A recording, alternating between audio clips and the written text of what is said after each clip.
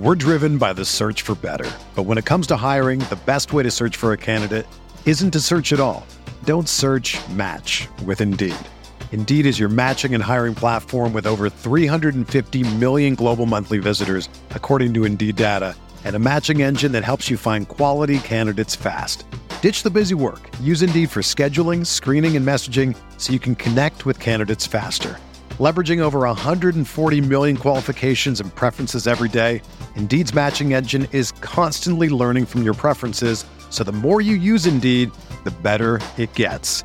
Join more than 3.5 million businesses worldwide that use Indeed to hire great talent fast. And listeners of this show will get a $75 sponsored job credit to get your jobs more visibility at Indeed.com/Blue Wire. Just go to Indeed.com/Blue Wire right now and support our show by saying that you heard about Indeed on this podcast. That's Indeed.com/Blue Wire. Terms and conditions apply. Need to hire? You need Indeed. This podcast episode is brought to you by Coors Light. These days, everything is go, go, go. It's nonstop hustle all the time. Work, friends, family expect you to be on 24/7. Well, sometimes you just need to reach for a Coors Light because it's made to chill. Coors Light is cold lagered, cold filtered, and cold packaged. It's as crisp and refreshing as the Colorado Rockies. It is literally made to chill. Coors Light is the one I choose when I need to unwind. So when you want to hit reset, reach for the beer that's made to chill. Get Coors Light in the new look delivered straight to your door with Drizzly or Instacart. Celebrate responsibly. Coors Brewing Company, Golden, Colorado. It's a brand new football season. Antonio Brown is with the Raiders, Le'Veon Bell with the Jets, Odell Beckham is in Cleveland. The one thing that hasn't changed is where I'm putting my money down on all the games. MyBookie is the place to bet on football every weekend. Our Blue Wire podcasters are using mybookie.com/Blue Wire to sign up this year. MyBookie has better bonuses and more prop bets than any other sports book, period. This year, they're hosting the first online handicapping super contest. First place is guaranteed to win at least $100,000. Only costs $100 to enter. All you've got to do is pick 5 NFL games against the spread every week to climb the leaderboard, score your share of the huge cash prize pool. MyBookie has live in-game betting on every NFL game. They've got the most rewarding player perks in the business, and for you fantasy people out there, you can even bet the over-under on how many fantasy points a player will score each game. Visit MyBookie online today. That's MyBookie, and don't forget to use the promo code BLUEWIRE when creating your account to claim the bonus. Bet, win, get paid. You're listening to The Uncontested, an Oklahoma City Thunder and NBA podcast featuring Jacob. All you haters, come at me. Taylor. You're a step past a hater like I'm Rondo. Upgrade your baby mama to a condo. Nick. I really wouldn't mind taking a flyer on Swaggy Pete. Kamiar. I just got done taking a nap. And Justin. I'm too fast. What is up? Welcome to the Uncontested Podcast. We are a part of the Blue Wire Podcast Network. You can find our pods anywhere you download your podcasts and at bluewirepods.com. We are also on Twitter at @the_uncontested and brought to you this week by mybookie.com, promo code BLUEWIRE. Hey, we are really excited about this episode today. This is the first episode of our multi-week season preview series. So we've gotten guests for every NBA team in the league, and we're interviewing those guests to talk about that team's season preview, what they can expect in the 2019-2020 season, how their summer went, etc., etc. And this is the first week. Every Monday from here on out for about the next 7 or 8 weeks, you can expect a season preview podcast. That will be in addition to our typical weekly Thunder podcast. So you're basically getting double duty from us. You're getting an NBA-wide season preview pod and your regular Thunder pod every week. That'll carry us right up to the preseason of the NBA season. After that, a lot more Thunder pods coming your way. So this week, the 3 teams that we did the season preview for was the Knicks, the Bulls, and the Hawks. Some really awesome guests for the Knicks. We got the guys from the Knicks Wall podcast. For the Bulls, we got a guest from the Cash Considerations podcast. And then for the Hawks, we got the host of Locked On Hawks. So it's an awesome episode. We really appreciate you guys tuning in. Please go give these guests a follow. They're great guys. They really know their stuff. And without further ado, let's just jump right into it. Our first guest is from the Knicks Wall podcast. Taylor sat down and chatted with them for a while. So I hope you guys enjoy it and have a great week. So first off here, we're joined by fellow Blue Wire family members, as our fearless leader and CEO Kevin Jones likes to say. One of our guys here from the Knicks Wall is with us, Anthony Corbo. That's me. What's going on, everyone? You can find Anthony on Twitter at Corbo Anthony, his last name and his first name at Corbo Anthony. You can find him and his other two co-hosts of the Knicks Wall podcast at the Knicks Wall, and as well as at TKW Podcast. Is that right? Did I get that second one right? Awesome. We couldn't get the full name in there, so we had to shorten That's okay. Yeah, I was going to say, so I followed you guys here probably about a year and a half ago just as a basketball fan and really enjoyed following the Knicks Wall Twitter handle. And then you guys started the Knicks Wall podcast and became a part of Blue Wire, and shortly after is when us here at the Uncontested got on. So I'm big fans. Really appreciate you guys coming on. Yeah, man, we got a great team over at the Knicks Wall. You know, real quick, just to give them a quick shout out there. You know, head to the knickswall.com. We got like a full staff of writers doing like incredible featured work over there. You know, up to the minute like news work. We got really nice like graphic designers. We got some merch coming out. We just, it's a good team. It's a strong family, much like the Blue Wire family. You know, we got a whole nother one over there. So I don't know. I don't feel like I need to keep my families hidden from each other at this point with this, but yeah, it's good stuff. So if you guys could check that out, I'd really appreciate it. Absolutely. Yeah, you guys have some great articles that I love to read and keep up with. And like you said, there's some great content coming out. I always love your guys' periscopes and things that you do post game and around free agency. So definitely give these guys a follow.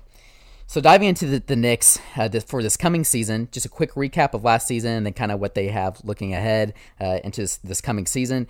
They're a super interesting team, obviously. A lot to really cover here in like a 15 to 20 minute span. Yeah, it's been kind of wild. It's been a wild summer for sure. It's been a roller coaster for you guys.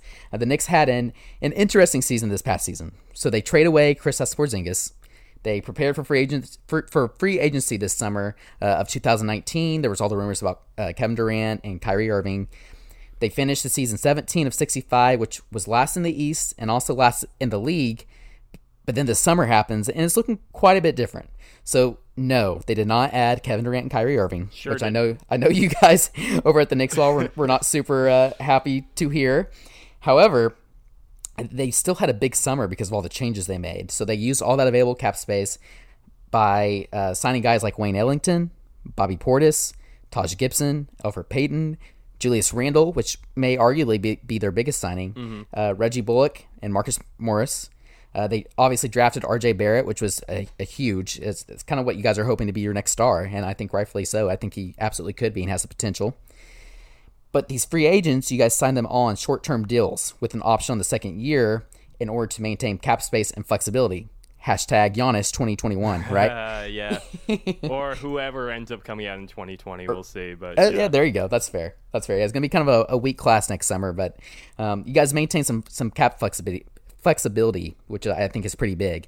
Now, you guys did lose DeAndre Jordan, Luke Cornett, Mario Hezonja, Enes Kanter. We love Enes here in OKC, as I'm sure you're well aware. Noah Vonleh, Emmanuel Mudiay, and I think those were, there were some others, but I feel like those were probably the most prominent. Is there any you think I left out? Ones. Okay, cool. Gotcha. And then injury-wise, heading into this coming season, knock on wood, you guys are fairly healthy right now. I know Mitchell Robinson's kind of been nursing some sore knees. RJ Barrett. No news is good news on that one. Right. That's kind of the when I was doing some research, that was kind of the impression I got. And I think same for RJ Barrett. Hopefully you agree. Like, I guess he had a sore calf, but that's why he wasn't playing in the FIBA World Cup with Canada. But that also could just be nothing more than an excuse not to play and just focus on the NBA season. Yeah, for sure. So there's no coaching changes or front office changes. Their salary situation, you guys are over the cap by about $3 million, but under the luxury tax, threshold per B-Ball insiders, which is a pretty good situation to be in, particularly with these flexible contracts I mentioned earlier. And then for next season, Westgate has the Knicks at 27.5 wins, which is compared to 17 wins that they had last season. Quite the improvement. Now, I would say that may be a little low, and they might be expecting some of those guys to be traded, but we'll get into that here in a second. So that's just kind of a quick recap. So a couple of the questions I have for you. I want to get your opinion on all of that, Anthony. Let's start out with the summer of the Knicks. Give me your thoughts. There weren't any trades, but give me your thoughts on the free agency signings and the draft that the Knicks had this summer. So, I mean, it really goes back to, like, the draft lottery back in May even. I mean, I remember I was, like, hanging out with some friends watching the lottery, and I made them, like, hold on to my pair of Patrick Ewing sneakers just to try to wish us some luck for the Zion contest. But that's awesome. I was holding a jersey. I was, like, putting the sneakers in people's hands. But, we didn't get Zion, which was obviously, like, it seemed like a lot of Knicks fans, as we tend to exaggerate just about everything, everyone was pretty much counting on the Kyrie Irving, Kevin Durant, Zion Williamson trio being the next move in New York. And obviously we got none of those players. But RJ Barrett's a nice piece to have. There's a lot to be seen about what he actually will develop into. But, him as, like, a shooter still needs some work. How he fits around some of the other pieces on the team still needs to be, the kinks need to be worked out there. But him as a passer, I think, is going to be really interesting going into the season. But, RJ aside, just really, when you get third overall and you got guys like, you got a top three, like, of Zion Williamson, John Morant, and RJ Barrett on the board, like, really, if you're semantics aside, you can go with any one of them, and it's going to do something for your franchise. Absolutely. And then watching him in Summer League, I think, particularly towards the end of Summer League there, right. Like you said, he looked more like a facilitator rather than just a scorer, explosive. And that's really exciting and promising. Which is going to be interesting on a team like ours where we don't really have that traditional pass-first point guard right now. Like Dennis Smith Jr. isn't really that. Frank Ntilikina hasn't quite panned out. Elfrid Payton's role on the team, it's whatever. Like we'll see what happens with that. But the signings itself, like I was sitting on my couch, and of course I was waiting until 6 p.m. to strike on June 30th, just so I can see that Kevin Durant puts up a thing, and I followed the boardroom and did all of that. Right. Only for him to put up a thing that says he's going to be signing with the Brooklyn Nets. So, and then to me, I knew Kyrie Irving was signing with the Nets as soon as they moved Allen Crabbe a couple of weeks before that. And I've always been of the opinion that I really only wanted Kyrie if Durant was going to come. Right. Kyrie, you guys probably dodge a bullet otherwise. Yeah. Kyrie on his own, would be exciting, and I'm sure it would do a lot for, actually going to Knicks games at Madison Square Garden and enjoying them. But long term, Kyrie Irving didn't really do much for me. So then you kind of turn to Plan B, and I feel like how they executed Plan B was pretty optimal. Right. I was really questioning a lot of these contracts when they first started coming out, but we didn't really learn about the team options on most, if not all of them, until a couple, an hour or so later, a couple of minutes after the signing was announced. And then, I thought initially they were just giving these guys 2-3 year contracts that were going to be, just kind of keeping us hamstrung. That was really a moment when I started to lose faith with the front office. Yep. But yeah, overall, the team options on these contracts make them super tradable, so we can maybe recoup some assets on them, a little bit down the line. And beyond that, I'm pretty excited about the Julius Randle signing. He's a guy that I've had my eye on for a while, and initially it was because I thought that he would be, a really nice match with Kristaps Porzingis, kind of, but especially on defense with Porzingis in his rim protector role and Julius Randle being able to kind of space the floor a little bit, but. He's still getting, now we got Randall paired with Mitchell Robinson, which I think will be a really interesting fit together, both offensively and really like defensively. Mitchell. I think he has a lot of potential. And I know he's a top prospect on the team right now. Maybe RJ Barrett aside, but from the players coming into the season from last year, he is definitely the top piece there, and I have to thank you for that because we got that pick in the Carmelo Anthony trade. Oh, that's right. Yeah, when we that was a bowl second had our Phil Melo experiment. Good times. Yeah, we did too. Don't worry. Yeah, that's fine. It seems like a common thing with Melo. Poor Melo. Yeah. So you kind of touched a little bit on this, but team depth. You guys are pretty stacked right now when it comes to depth. Although it's kind of funny, and we kind of joke around about it. NBA Twitter and even on the Uncontested podcast, it's a bunch of point guards and power forwards, right? plus Mitchell Robinson. However, it's still a very deep team. So touching on that and kind of adding this another question in here, I think that kind of goes along with that.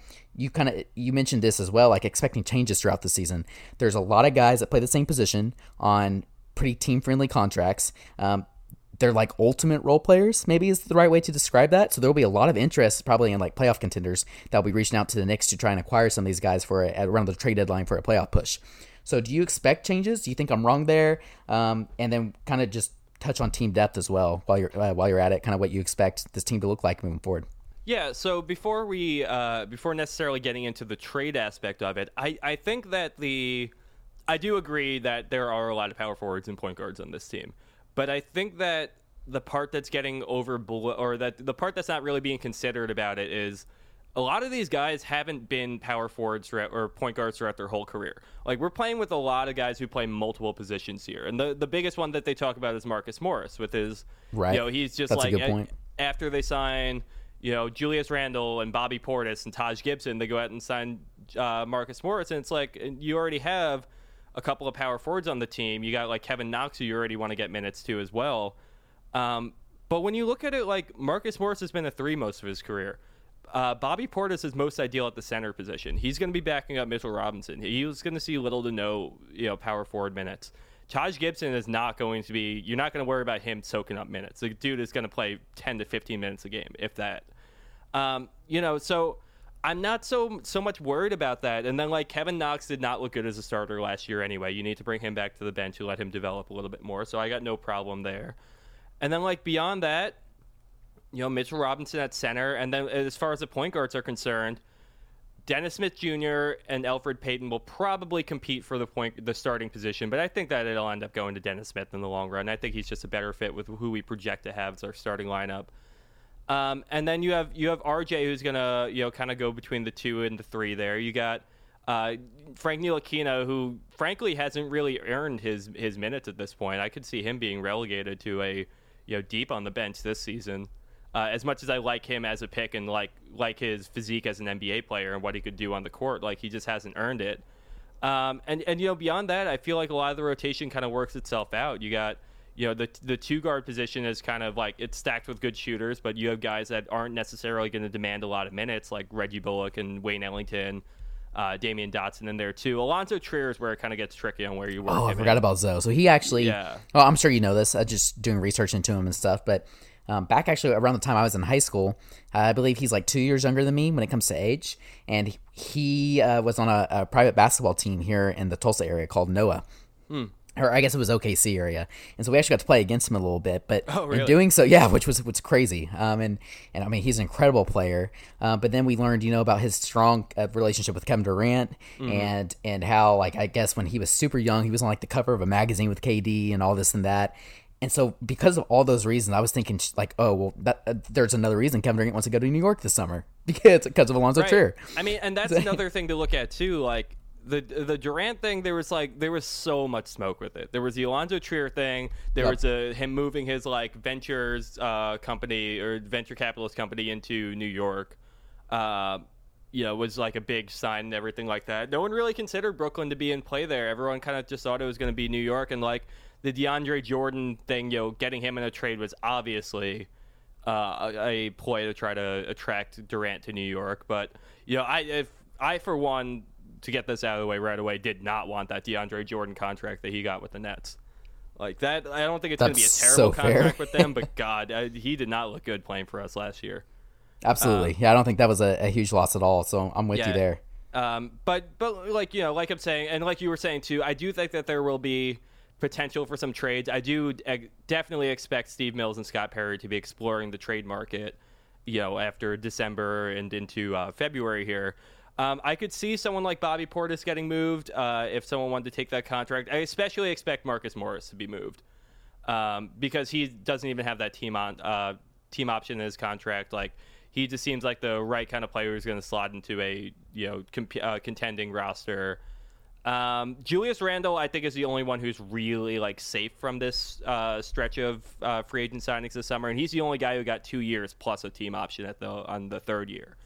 Everyone else is just 1 year plus a team option on the second. So That makes sense. Yeah, absolutely. Julius is one of those guys that you'd love to keep on your franchise. That makes sense. And he's 24. Like, he mixes his age, like, really matches with the other guys on the roster who might be skewing a little bit younger than him, but he's kind of like the veteran voice in a group of young players, you know? So with all that being said, and I skipped over a James Dolan bullet point that I have here, but we can, if we have time, we can touch on that at the end. But I feel like this is a good transition. So kind of give me your projections for this team, like quickly, if you think they'll be improved, worse off, playoff bound, championship contender, et cetera, et cetera. And then from there, I want to ask you a couple more questions. But just compared to last season, do you think this is probably an automatic upgrade? Yeah, I'd pretty much say no doubt. I mean, it's hard to say that you're going to get worse from a 17-win team. But I would say that we have a little bit more experience for the younger players, and then some of the core that we hope to develop in the next couple of years is kind of starting to find their niche in the league and kind of find where they're going to sit within the team. So, that in itself, I think, lends to a couple of more wins. We have much better talent just on paper in general with RJ Barrett joining in, and then we have Julius Randle, like we talked about, right? Like Julius Randle coming in. We have actual shooting on the team now, where we didn't have last year with Ellington and Bullock coming in. A full season of Dennis Smith Jr. on the team too. I think it's going to look good because he got injured pretty much almost as soon as he got traded to New York last year. And then like we were saying, there are redundant pieces. I do expect some of them to get moved and some of the kind of kinks to work themselves out, and some guys have to sacrifice some rotation minutes. But overall, I think just another year of these players like getting together, playing without having the Kristaps Porzingis distraction overhead the entire time, without having to worry about like having a mix of veterans or young players on the team. Like, this is a team for these under 25 players now, and it's really about them developing. So I feel like they have the right mix of veteran talent around them too. So I kind of expect this team to be a little bit closer to the 30-win range than I do the 27. But I would honestly say I think like somewhere between 27 and 32 is about how many wins I expect this coming season. I'm absolutely with you, and I think that Vegas over-under right there from Westgate, it's probably nothing more than just them expecting some trades to happen. Which is totally possible, too. Because I think you're absolutely... Honestly, I would say if they were to keep this team together, they could push, especially in the Eastern Conference, like probably over 30 wins. I mean, not much more, but 32 wins. I don't think that's unreasonable. Yeah, so I don't think they're looking to tank this year either, which is right. Yeah, which is not. Like, they're kind of done with that. It's it's gotten them to where they've gotten it. They've got some other picks from some other teams now in the future, so they don't have to. It's not totally all in their hands. And plus, the other thing is, like we were talking about before, if someone might become available that they want to sign this year, so they decline all those team options. Or 2021, which is a much stronger class, like we were mentioning as well. It's like they might just want to keep those players on contract for next year too, so they don't have to acquire any salary that might get in the way of them going after their next group of free agents. Yeah, in 2021. Durant and Kyrie didn't work out, but if they can actually, I believe in our front office. I do believe in Steve Mills and Scott Perry, and I think that if they can, keep the ship afloat for another 2 years, then they will actually have a chance at some of these, top tier free agents come 2021. Absolutely, particularly how they've constructed the team and the role players around them. So right. We're talking about expectations, and you don't have to answer all of these. These are just some examples, but kind of give me your expectations for this team and what. Let me rephrase that. What expectations do you have for this team this coming season? And just some examples. Again, you don't have to answer all of these, but breakout players potentially, underrated players that people aren't really talking much about on the team. We talked about Zoe. That could potentially be one. Hot takes pertaining to your team just for fun, and then. Or even what do you think a successful, quote-unquote, successful season would be for your team? So as far as breakout players are concerned, I think the one that I'm really looking at this season is Kevin Knox. And, to be fair, Kevin Knox had one of the worst rookie seasons in NBA history last year. But he also did have a month in there where he was Rookie of the Month. And, I mean, during that month, his shot was falling. He was getting inside a lot more. He was kind of doing the things you would expect from your kind of tweener, young 3-4. But then the rest of the season, it was, his three-pointer just wasn't falling. He was being really hesitant to get inside, which is a big problem that we've had with Frank Ntilikina as well. But, he just seemed to be afraid of the NBA bodies around him. But overall, like, his mechanics looked good. His shot looked very good. Like, he was, I don't really know exactly how to put it, but he was just, everything about him looked good. It just didn't contribute to results. I would say everything about his shot looked good. I think that if he just gets a little bit more aggressive, if he gets his, he gets just like a little bit of motivation under his belt. And he was tweeting something the other day about, his 2K rating being 78 or something around there, and saying that, he was going to get that higher this season. And, like, it's a silly thing, but I'm like, okay, sure, do that. Like, take some motivation. Right, yeah, use that as motivation, yeah. Right, especially with, like, how much forward depth that the team does have right now and everything. Like, he's going to have to fight for his minutes, and I'm hoping that, that's going to be what he needs to do to kind of unlock some of what he brought to the table back in December. Yeah, absolutely. I mean, like you said, I think he that was the frustrating part, especially for you guys. He looked really good when he would drive to the rim, but he was almost hesitant to. Right. And I think he could also be considered an underrated player. We've mentioned guys like Alonzo Trier, Dotson. Didn't you say before we started podcasting, one of your guys read a pretty good article about Dotson?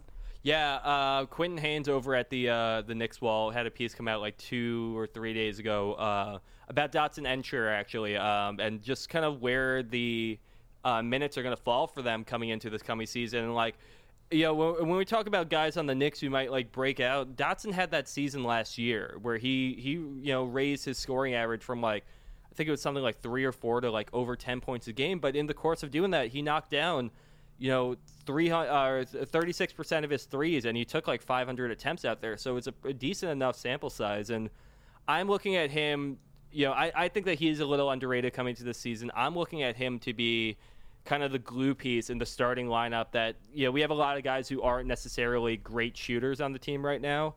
I kind of look at him to be the piece that kind of allows, Dennis Smith Jr. and RJ Barrett and Julius Randle and Marcus Morris all play together, so be the one guy that they can rely on the perimeter to really put the ball in when it's thrown to him.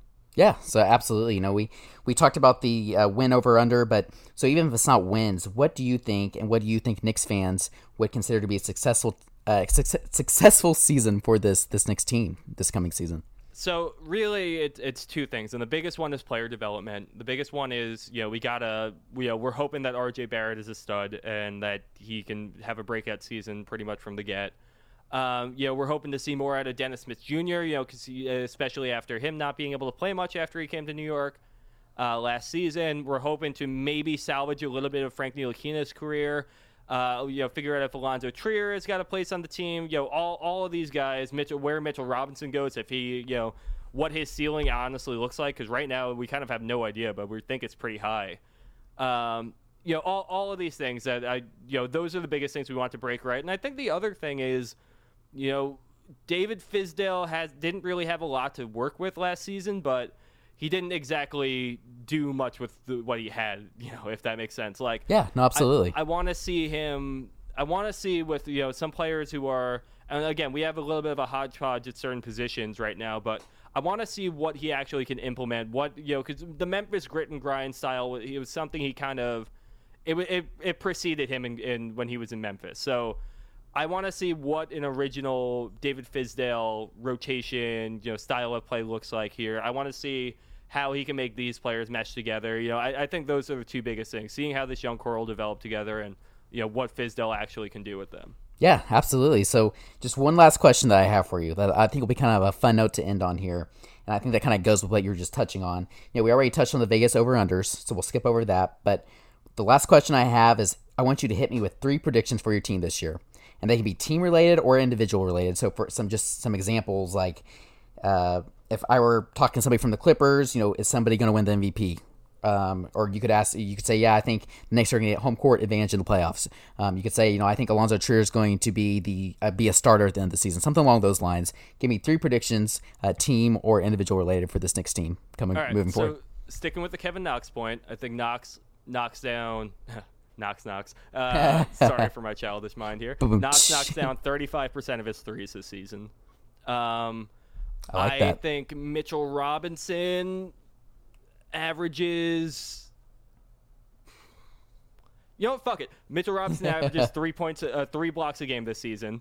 Hey, that's not unreasonable. No, it's not, but I mean, but it's a big number. It'd I be get cool. It's a big number. And then James Dolan throws out another member of the 90s Knicks team.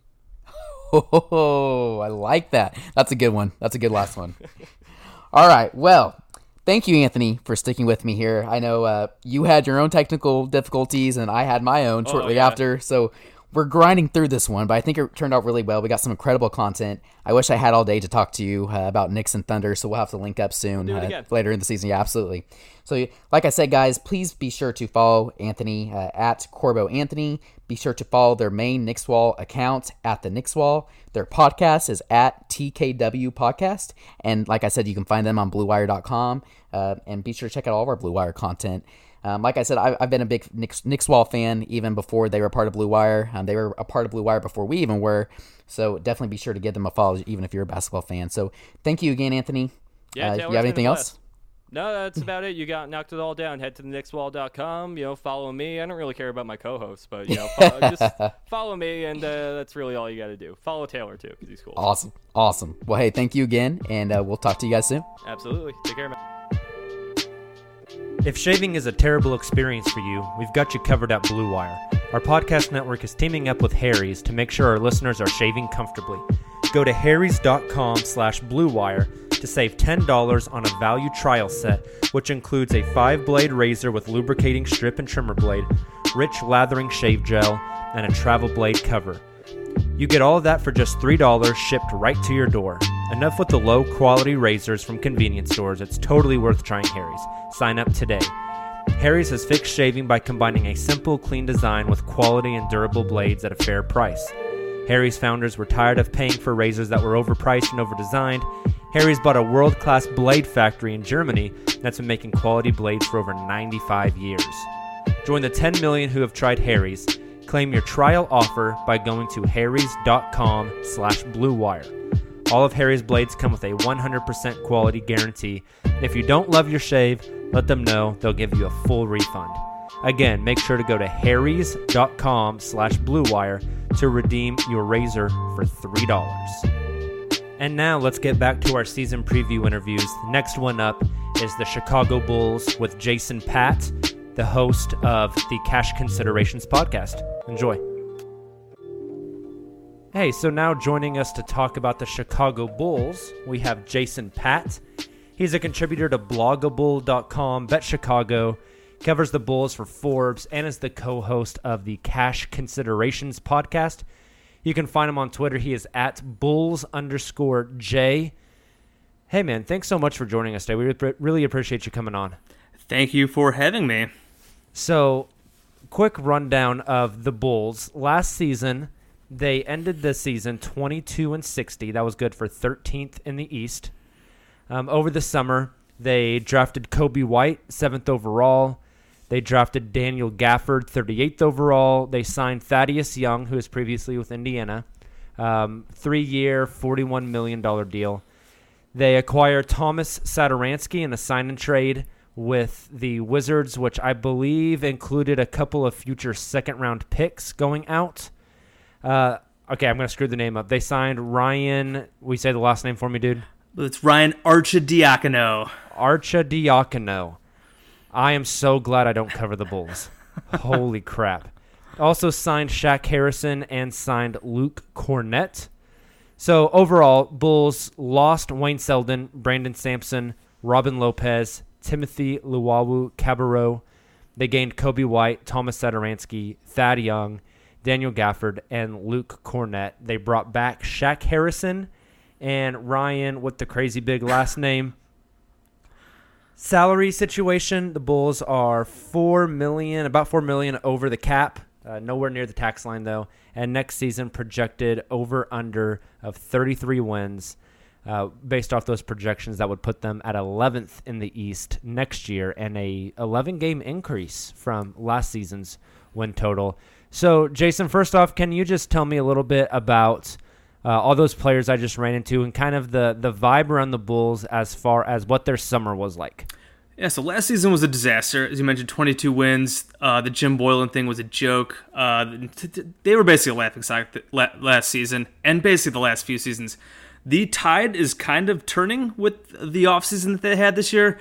The Thad Young signing, I feel like it's a great signing. I feel like that's been lauded just in general. Like you mentioned, 3 years, $41 million. The third year's partial guarantee. Just a solid two-way player.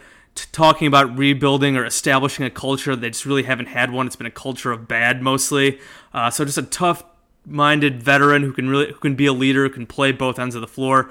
Really nice signing. Tomas Satoransky is probably going to be the starting point guard because the Chris Dunn thing just really hasn't worked out. Chris Dunn is still on the roster because nobody wants to trade for him, or at least no one wants to give up anything for him, and the Bulls don't want to just give him away. So he's still there, but I'm guessing Satoransky is going to start. I'm kind of surprised that the Wizards kind of let him go for 3 years, $30 million. Not that expensive, but clearly the Wizards have had their own problems. They're kind of starting over with their new front office. So a nice little get there. I feel like I think he's going to start at point guard.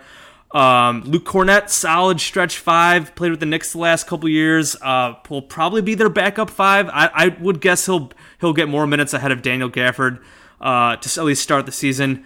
We mentioned Kobe White, the draft pick. He struggled in summer league with his shot, but I mean he's a young point guard. I think he's going to take some time to come along. You got to be patient with him. Because I don't think he's going to start right away. I would guess Satoransky will start. Ryan Arcidiacono with the crazy last name was actually one of the few Bulls' pleasant surprises last season. Just a real steady point guard. He's not going to wow you with anything. I mean, he's little, just gritty point guard. He can shoot the three pretty well. He's a smart player. His assist-to-turnover ratio is really solid. So solid, whatever, second, backup, third point guard, whatever you want to say. And Shaq Harrison they just brought back on a partially guaranteed deal. I would guess he'll end up making the roster. He was a really nice player as well last year. Again, more of an end-of-the-bench guy, but brings hustle, defense. So just overall, like nothing's too flashy. Like the Bulls kind of took themselves out of being like a big offseason. When they traded for Otto Porter in the middle of last season, they traded Jabari Parker and Bobby Portis for him. That kind of cut into their cap space, but they still had enough to get some of these other guys, get Thad Young, get Satoransky. They've added some really solid players, solid veterans, guys who can play both ends of the floor, and just they needed that depth. They need that veteran leadership and just solid basketball players because the last couple of years they just haven't had many good basketball players, and I think that's what they did. And as you mentioned, 11-game win increase with those over-unders in Vegas right now. If you look at some of the other projections that have come out recently, the Kevin Pelton's RPM projections on ESPN, the Bulls are at like 39. I've seen some other advanced ones. I think 538 has them at 37. So I feel like there's a lot more optimism around the Bulls compared to just what they've been the last couple of years after trading Jimmy Butler. Nice. So you touched on this a little bit, but this roster seems to be stacked with point guards. You have Kobe White, you have Satoransky, you have Shaq Harrison, you have Ryan. I'm not going to try to say Arch. You have Arch. There you go. You have you mentioned. Oh my goodness, why did I just go blank? The kid from Minnesota that hasn't played well. Chris Dunn. That's like 5 point guards on roster. Do you see something giving with that either before the trade deadline or leading up to the trade deadline? Yeah, I think the assumption right now is Chris Dunn will ultimately get traded. He's going into the final year of his rookie deal. They've been trying to trade him. I'm pretty sure Chris Dunn would like a new start himself. Casey Johnson, the Chicago Tribune, great Bulls longtime beat writer, basically said that they've been trying, they've been looking, there's really nothing out there, and that Chris would like a new start. But he said he would be surprised if he's not traded. So yeah, I would guess he'll ultimately get traded. If he starts the year on the team, I mean, he can play minutes off the bench. He's a solid defensive player still. Just as a starting point guard, the offense is just not there. He's just not good enough to be a starting point guard from what we've seen. He's already 25 years old. Again, this is going into his 4th season. Contract year, maybe he'll be motivated at least. Maybe he can build up his stock a bit. But when you have Satoransky there, a 3-year deal, you just drafted Kobe White, you have Arcidiacono on a 3-year deal, I just don't really see what Chris Dunn's future is on this team past this season, past this deadline, really.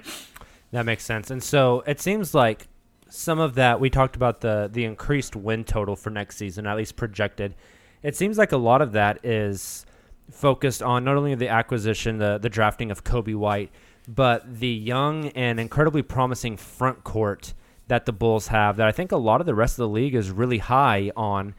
Can you just talk about the vibe around those guys, kind of what Bulls writers and people who cover the team and fans kind of think of those guys and what their future may look like? Yeah, so I feel like a lot of people expected a big leap out of Lauri Markkanen last season, and he got hurt right away. He had like an elbow injury. He was out, I think, almost 2 months. And he came back. He struggled a bit. He had a huge February. Him, him and Zach LaVine were both putting up like all-star numbers in February, and that was the kind of guy that we were hoping. He was putting up, I think he put up like 25 and 10 or something like that in the month of February. And that was with that his 3-point shooting wasn't even that great that month. But we saw more stuff off the dribble. We saw the versatile offensive game we were expecting. I don't think it's fair to expect 25 and 10 out of Lauri Markkanen for a full season. He'll have games where he struggles with the shooting, where he struggles against stronger guys, but I think a lot of people are expecting possibly an all-star level season out of Lauri Markkanen. And then Wendell Carter Jr. Got hurt midway through the year, and he missed basically half the season. He had surgery this offseason to fix an issue that I guess has been bugging him going back a couple years, going back to high school. So we really haven't seen that much of them together. They were both dealt with injuries last season. But I think a lot of people are pretty high on Wendell Carter Jr. too. Maybe not as like a perennial all-star or anything, but really just solid player, solid two-way player. We saw flashes of his defense. I think one of the things we want to see a bit more of him is offense. We know he's pretty skilled in terms of passing, can dribble a little bit. I think he can shoot better than what he showed. I feel like I don't think he was really used properly last season, and it's tough when you're a rookie on a bad team and there was the coaching change. I think that just a lot of stuff got messed up last season. So now that he's hopefully healthy, now that both guys are hopefully healthy, I think we're hoping to see just them really use just their skill set. They just very versatile front court in terms of their offensive skills, in terms of guys that can shoot it from deep, that can do stuff inside as well. So I think a lot of people are pretty high on this front court. I know in this day and age, having two like legitimate front court guys is kind of not exactly the norm when teams are going smaller, but I feel like these guys are skilled enough where it doesn't matter as much. I guess defensively you do kind of worry. Lowry's defense isn't that great, but I think a lot of people are pretty high in this front court, and this is going to be a huge year for them. Lowry year 3, Wendell coming back from injury year 2. I think a lot of people have pretty high hopes for them. Very good. So let's shift from the actual on-court basketball to the front office situation, including the coaching staff, general managers. There has been some talk in the NBA just about kind of what direction the Bulls have been going in for like the past 5 or 6 years, their decision-making process. I mean, from a Thunder perspective, I even remember it back whenever somehow the Thunder got the Bulls to take Cameron Payne. Oh, yeah. And we still got a second-round pick. Like, we were the ones getting the second-round pick, not sending it out. So can you just talk a little bit about the front office, and if you're now starting to see more of a sense of direction and a purpose rather than just what seemed to be maybe some questionable and short-sighted moves? Right, so basically I feel like the front office has been kind of under fire since Derrick Rose got hurt, and basically since then, a lot of the moves they've made just very questionable, and we go back to like basically after the year Rose got hurt, and I think it was 2013 or 2012, and they shaved some salary, they traded Kyle Korver for nothing, and that was like 5-6 years ago now, and then like the Thunder move, trading up to get Doug McDermott, and they traded Doug McDermott in that trade with the Thunder, along with Taj Gibson, to get Cameron Payne, but then also giving away that second-round pick. Some other failed draft picks in there, Marcus Teague, Tony Snell didn't really work out. Obviously, they also did draft Jimmy Butler. I think that was 2011, 2012. There have been some good draft picks in there, but a lot of really just questionable moves. And then there was the 3 alphas thing with Jimmy Butler, Dwayne Wade, and Rajon Rondo. That was kind of like that. Like was the culmination. It was kind of like the last straw. A lot of people were just like, "This is ridiculous," blah blah blah. And they trade Jimmy Butler to start their rebuild. A lot of people had questions about that as well. I feel like trading Jimmy at the time they did was fine ultimately. I feel like they really weren't going anywhere, but that was also partly on them. They couldn't. Jimmy had just had a great season in that 3 alpha season, but the rest of the team was such a mess because they put a terrible team around him. The Wade and Rondo thing was ridiculous. It was stupid. So just like the last, basically since Rose got hurt, it's been going on. They just haven't made that many good moves. Now, maybe the tide is starting to turn. A lot of people still have questions about Jim Boylan, that coaching staff, because Boylan was a mess last season. He did start to show some more signs towards the end of the season. We'll see how he coaches this season. Now that he's going to have a full training camp. They made some pretty solid assistant coaching hires. They hired Chris Fleming away from the Nets. So a lot of people are hoping that Jim Boylan, when he came in and he instituted like a really slow it down, old school offense that was just absolutely dreadful to watch. Now that they hired Chris Fleming, they have this young team, they have these players, they should get out and run. Hopefully he'll play to that coaching style and do that while also hopefully improving the defense. So Jim Boylan's a huge question mark here. And I mean, I feel like people have been calling for Gar Pax, John Paxson, Gar Forman's firing for a long time. I know I've done it. I've been very critical of them. I feel like if Boylan flames out, I mean, they probably should be fired. Jerry Reinsdorf, I'm pretty sure, does not want to fire John Paxson ever. I think he'll have to quit for him to ever get fired. Gar Forman maybe would be on the hot seat. Like if they are bad again this season, if I've mentioned we've talked about higher win expectations with projections, stuff like that. If they flame out again this year, and maybe if Boylan gets canned, even though they just gave him an extension, I feel like that they would need a full basically turnover in the front office. They've been around for so long, but it just never seems to happen. No matter the criticism, no matter how mediocre the team has been recently, the front office seems like it's bulletproof, and they know it. Michael Reinsdorf came out and was talking about how they hear it from the fans that fans are not happy with this front office. Like the tide is slightly turned with this offseason this year, but they still got to show it on the court, and Boylan's got a lot to prove as well. Definitely. So, hey, let me leave with 2 questions for you. All right. One ties in kind of exactly what you were just saying there. The Vegas over-under for the Bulls this season is set even at 33 wins, puts them at 11th seed in the conference. So are you going to take the over or the under for that, both for the wins and for the seeding? Do you think they'll be higher or lower than 11th, and do you think they'll go over or under 33 wins? I am going over. I actually did write about this at Bet Chicago. I do think they're going to go over. Right now, I'm thinking in the 35 to 37 range, which I think would also probably put them above 11th as well. That would probably put them 9 or 10. I guess you never know with the Eastern Conference, but yeah, I think they're going to be close to fighting for a playoff spot, at least competitive for a playoff spot. I still think they're going to wind up just short. Making the playoffs after what they did last year would be such a huge jump. I know it's not impossible. They've done it before in the past. We've seen other teams make big jumps, but I do think they're going to make that big jump and get over that over-under. Awesome. Last question. Hit us with 3 predictions for the Bulls this year. They by no means have to be hot takes.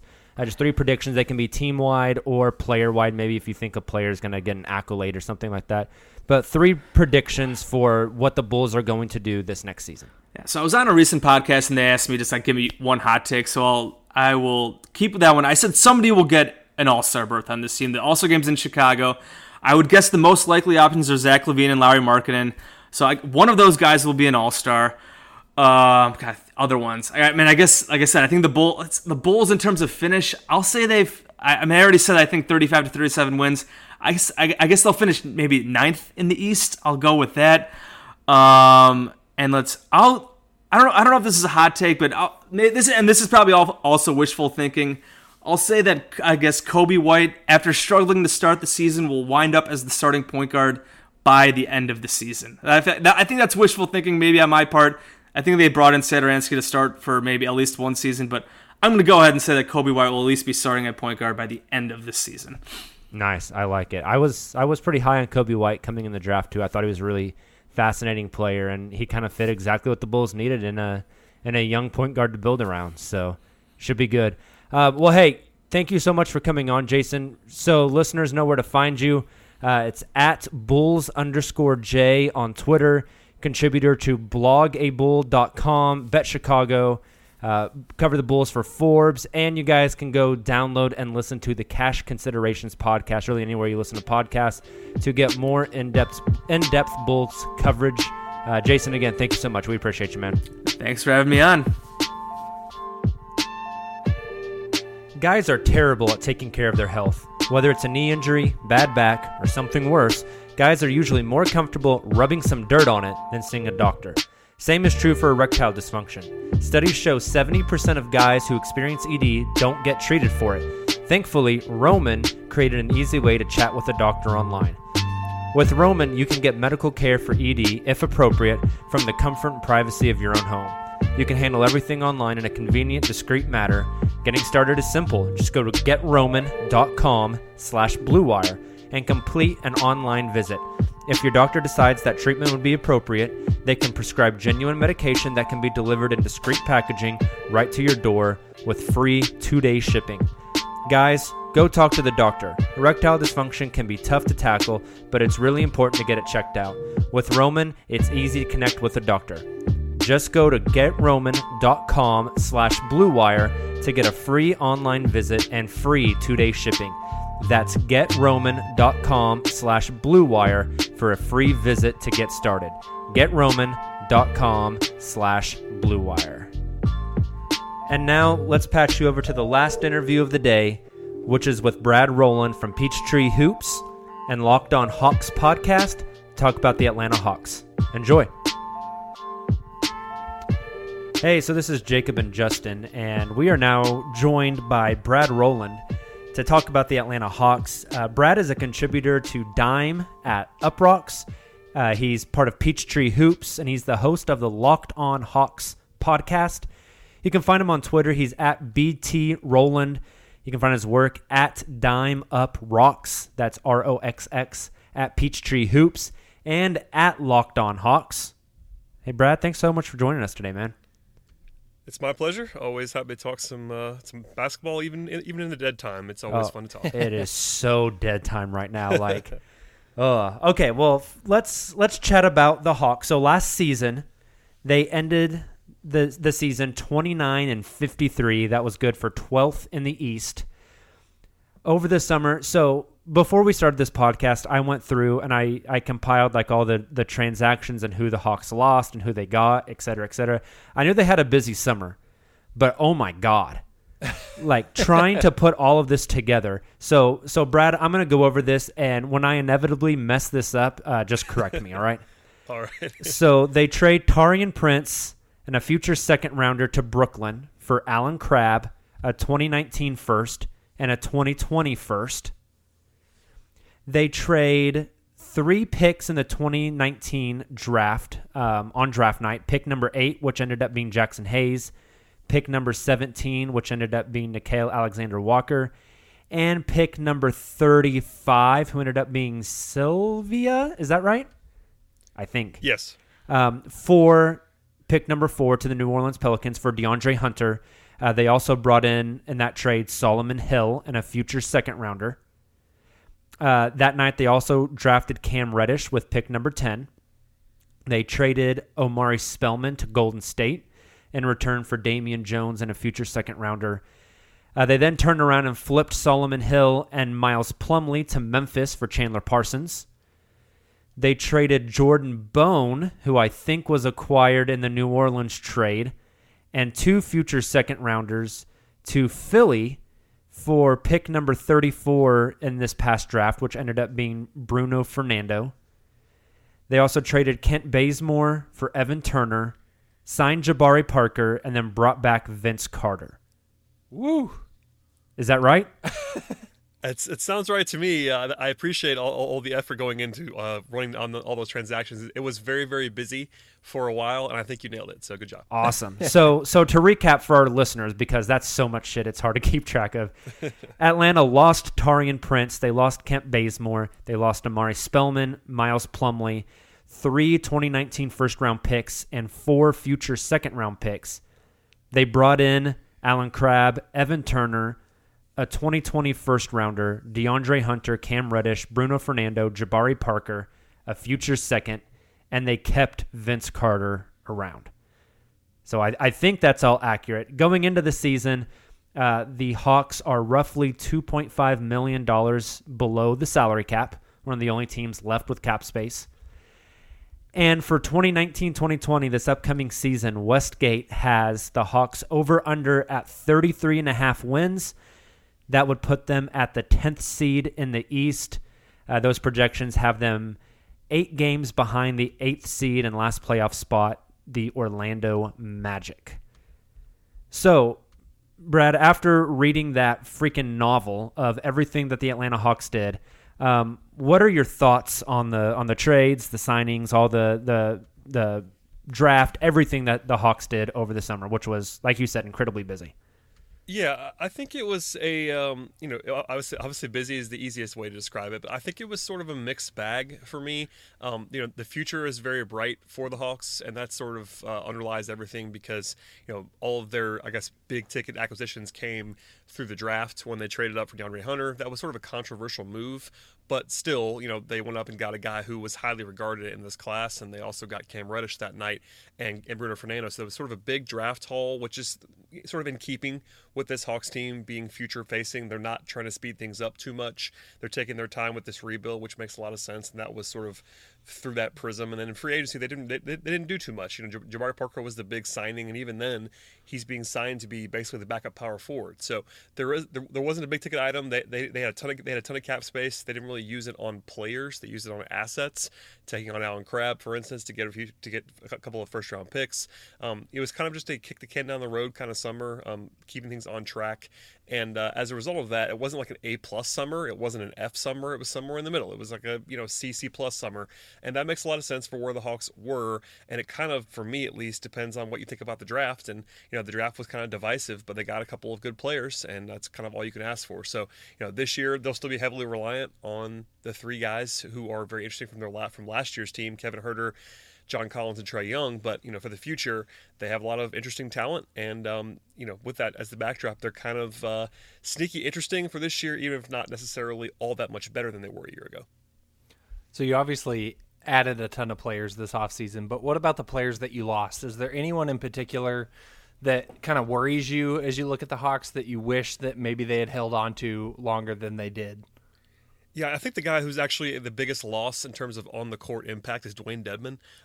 It made a lot of sense as to why the Hawks didn't want to pay him a ton of money. Sacramento gave him a bunch of money, and he was very good the last 2 seasons. He was a quality starting center, kind of under the radar for people that didn't necessarily watch the Hawks. He was a very, very solid player on both ends of the floor. So I think the absence of Dedmon is going to hurt them this year on the court, even if not signing him did make sense for where they are in their rebuild timeline, because Dedmon's he's not terribly old, but probably a little bit older than most of the core guys for this Hawks team. So, and they really didn't replace him very, very much. They have Alex Len, who had a nice breakout season last year as a backup, but they really didn't go out and get a starting caliber center to replace Dedmon. So I think if I had to circle one guy or one spot that they actually sort of downgraded over the summer, that was probably it.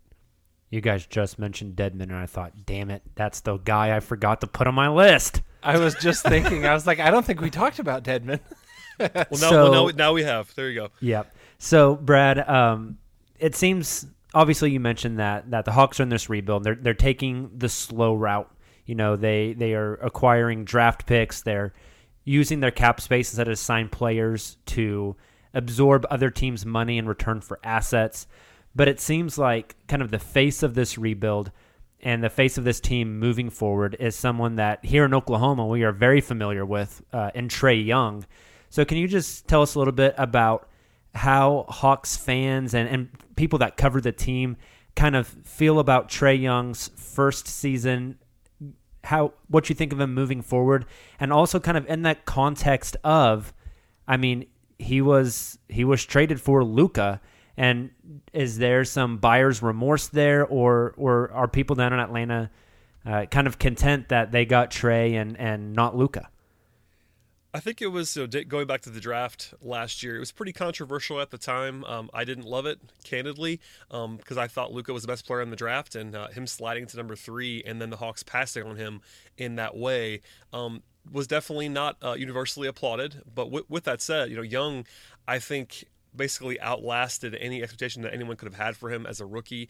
A lot of rookie point guards are bad. In fact, the vast majority of them in their first season are bad. Even guys who become very good, like De'Aaron Fox, for instance, who had a really rough rookie year and then was suddenly awesome in his second year. Trae had that kind of slow growth because he started off kind of slowly, but by the end of his first year really came on to the point where he was second rookie of the year voting, obviously, and he was very, very good on the whole last year. I think that trade does make a lot of sense in a lot of ways, because if the Hawks, and I think this is what I've heard repeatedly, is that the Hawks basically viewed those guys as similar prospects in the draft, and they were able to get another what became the number 10 overall pick in addition to Trae Young. So if you view Young and Doncic as similar, getting another lottery pick makes that deal make a lot of sense. And I think, given what Trae was able to do as a rookie, basically averaging 19 and 8 on reasonable efficiency and really passing the ball at an elite level if you factor that in with the trade, it does make some sense. Even if you think Luka is a better prospect, or at least marginally better prospect, the deal still makes a lot of sense. And I think locally his approval rating is very, very high. Trae Young is someone who's going to have to keep improving. Defensively, it's kind of an adventure right now, but he is very, very talented. He's electrifying to watch, and I think he's sort of the engine of this offense. And really, as a result of that, sort of the face of the franchise right now. I think the Hawks are okay with that. So we know that the Hawks have been kind of going through this rebuilding process. They've got a lot of young talent on their team. In addition to Trae Young, you've got Kevin Huerter, John Collins, the new additions of Cam Reddish, DeAndre Hunter. I think you can definitely see there's a lot of building blocks here. So what are your feelings about the front office and kind of the direction of the Hawks right now? Do you think they're on the right track as far as this rebuild goes, or do you think there's something that they're missing? They're certainly on the right track. I really appreciated what Travis Schlenk did as soon as he got here, kind of tearing it down immediately. The Hawks probably waited a year too long to rebuild, but that was sort of the previous regime when Mike Budenholzer, who's obviously a great head coach, was also the sort of de facto GM, president of operations, and he didn't necessarily want to rebuild because coaches don't like to rebuild. But when they brought Travis Schlenk in, he sort of executed this plan pretty quickly to tear it all down. And, they did it in a way that wasn't embarrassing. They weren't very good the last 2 seasons, but at the same time, they were still, fairly competitive. And now they're turning the corner a little bit. They have really interesting young talent. They have a 5-man young core with Young, Collins, Huerter, DeAndre Hunter, and Cam Reddish. That's really, really interesting. For me, they're going to need to get some more talent down the line to reach their goals, but they have a ton of cap space. Next summer, it's about $75 million or so, and the following summer could be more than that. So, it's going to be interesting to see what they do with that, because it's not the greatest time in the world to have cap space. It's going to be kind of a rough free agent class, but you could certainly use cap space on other things too. So I think the future is very bright. It's not going to necessarily right now a championship core, but when you factor in the young talent combined with the flexibility that they have, it's kind of hard to argue against them as a pretty intriguing franchise. So you mentioned a lot of those young guys, aside of Trae Young, because I think we all see the potential in Trae. Like you mentioned, a lot of people really valued his deep shooting, especially coming out of OU. But he's like you said, he's an elite level passer already in the league. So keeping him to the side is kind of the outlier from the rest of the young guys. You've seen some of them already. Some of them are rookies just now coming in, like Reddish and DeAndre Hunter. Which of those young guys do you think has the highest ceiling, the highest potential over the next few years? I think it's definitely Young, and then after Young, I think John Collins is probably second in terms of just ceiling-wise. Collins was already very, very good last year. In fact, only 9 guys in the NBA averaged 19 and 9 last season, and Collins was on that list. It's kind of an arbitrary endpoint, but at the same time, he was really impressive as a 21-year-old last season. I'm not sure what the defense is going to be like for Collins, and that's honestly the biggest question for me on the whole team right now. Was the 2 best players right now on this roster are Young and Collins, who are both poor defensive players. That could be kind of a challenge moving forward. But Collins, upside-wise, I think is number 2 on my list, and I'd probably follow that up with Hunter, just because they invested heavily in him. I'm not sure he's ever going to be a star, which is why I'm putting him behind Collins, despite him being a top 5 pick. Normally, top 5 picks you sort of associate it with star power, but they went up to get him for the safety and the way that he fits with this roster. Hunter is that prototypical 3-and-D role-playing big physical wing player that every team needs around the NBA, and that's what he profiles as. Not necessarily a number 1 option offensively or anything like that, but someone who's going to be a good defender, knock down shots, and they kind of just needed that player. So I think Young is pretty clearly the best prospect, followed by Collins, and then you get into sort of the morass with Hunter and Huerter and Reddish. All of those guys are talented, but they're not quite on the same level as the other 2. So outside of those guys that you mentioned, who do you think is the most underrated player on the Hawks, the guy that's kind of flying under the radar? Ooh, I think it certainly would have been Dwayne Dedmon last year. Now that he is gone, I'm not really sure, honestly. I think it probably underrated. It's either Kevin Huerter, just because he's sort of the guy who's forgotten a lot in spite of being a young guy. Aside from just the pure young guys, I would say Alex Len. I think Alex Len was kind of forgotten as a former top 5 pick in Phoenix, and kind of languished there. He's not necessarily outstanding, but he was someone who overachieved his expectations last year. He's going to be the starting center this year. I'm not sure he's going to be a great starter, but someone who is definitely a quality rotation piece. He's just a massive human being. He's like 7'2" and can shoot threes and defend the rim, and he's definitely a role player, but someone who I think people just forgot about. And even in Atlanta last year, he was a supporting piece. So he's former quote unquote bust that really isn't a bust anymore. Like, he's not going to be a top 5 pick in terms of just the way that he's going to be playing around the NBA, but someone who could certainly fill a role for you and be a solid NBA player. Awesome. So, hey, Brad, earlier we mentioned that the Westgate odds for the Hawks this season are 33.5 games, which puts them at the 10th seed in the conference. So hit me with your prediction now. Are you taking the over or the under on the wins? And then are you taking the over or the under on the 10th seed? I think the win total that you mentioned at Westgate is like spot on. That's sort of a cop-out answer. But, as you guys probably know, those win totals come out sort of, they trickle out over a period of a few weeks. And I saw as low as 31.5 and I saw as high as 36. 36 felt too high, 31.5 felt too low, and 33.5 is right in the middle of that. It feels about right to me. I guess if you asked me to just pick one, I would take the over, but only slightly. I'm going to have them for about 34 wins this year, just because, they have some upside beyond that. I do think that with the young guys, if you get that internal growth, that can really help you. But sort of on the margins, losing Dedmon, losing Bazemore, even losing Prince, that could be downgrading some other places. So all that to say, I think I take the over, but very narrowly. I would not bet on it, just for instance. 10th place, I'm going to say that's about right too. I think I'm going to say exactly 10th. Honestly, with where my projection is going to be. If they were to go up or down, I'd probably stay down to 11th. I think I like the Bulls as much as the Hawks. Without getting too deep into that, they'd be the team that they'd be battling for 10th place, I think, on the pecking order. So I'll say 34 wins and 10th in the East is about right, which means Vegas is usually smart. Yeah. All right, last question I have before we let you go. Hit me with 3 predictions for the team this year. They don't have to be hot takes by any means, but they can be team related, individual related, awards, accolades, positioning, whatever. Just leave us with 3 predictions that you have for the Hawks going into the 2019-2020 season.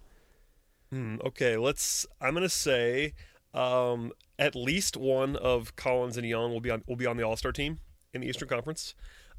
I think it might even be both of them if they were to play well early on. I wouldn't project both of them, but I think at least one of them is going to make it, just because of their numbers and the way they're going to be relied upon. They're going to make a trade in season that's going to take on money for next year, which is not necessarily a sexy prediction, but when you have $70+ million in cap space, people are going to recoil if you use some of that during the season.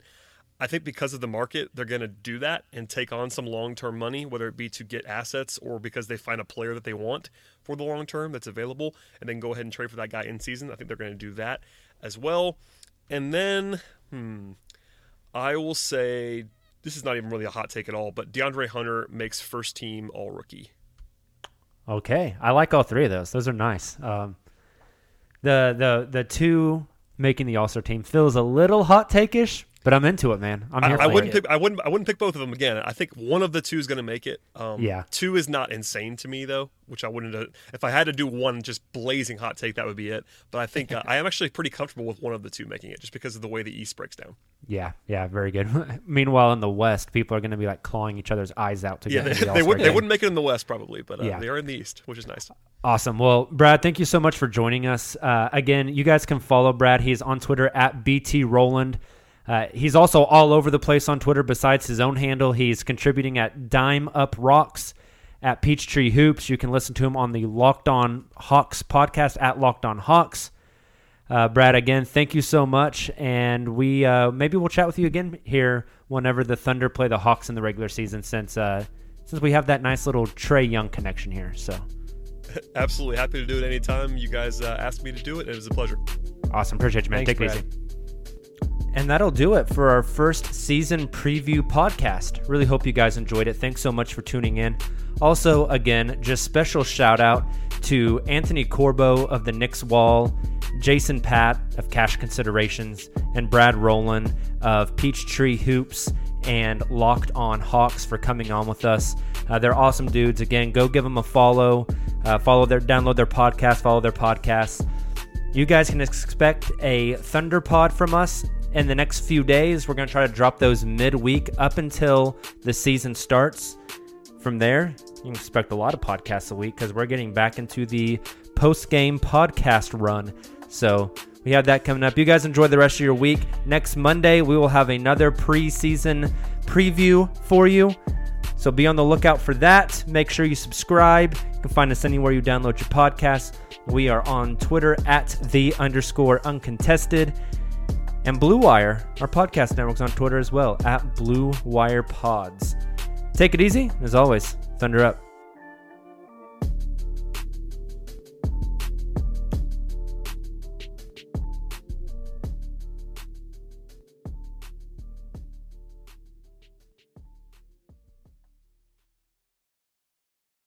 Annie had an earache on a Saturday of all days. So her mom brought her to Minute Clinic at CVS, where you can see a provider, fill a prescription, and grab essentials like pain relief products, all in one visit. Even on evenings and weekends. You can even see us online with telehealth options. For quality, affordable care on your schedule, visit Minute Clinic at CVS. That's healthier made easier. Services vary by location. See MinuteClinic.com for details.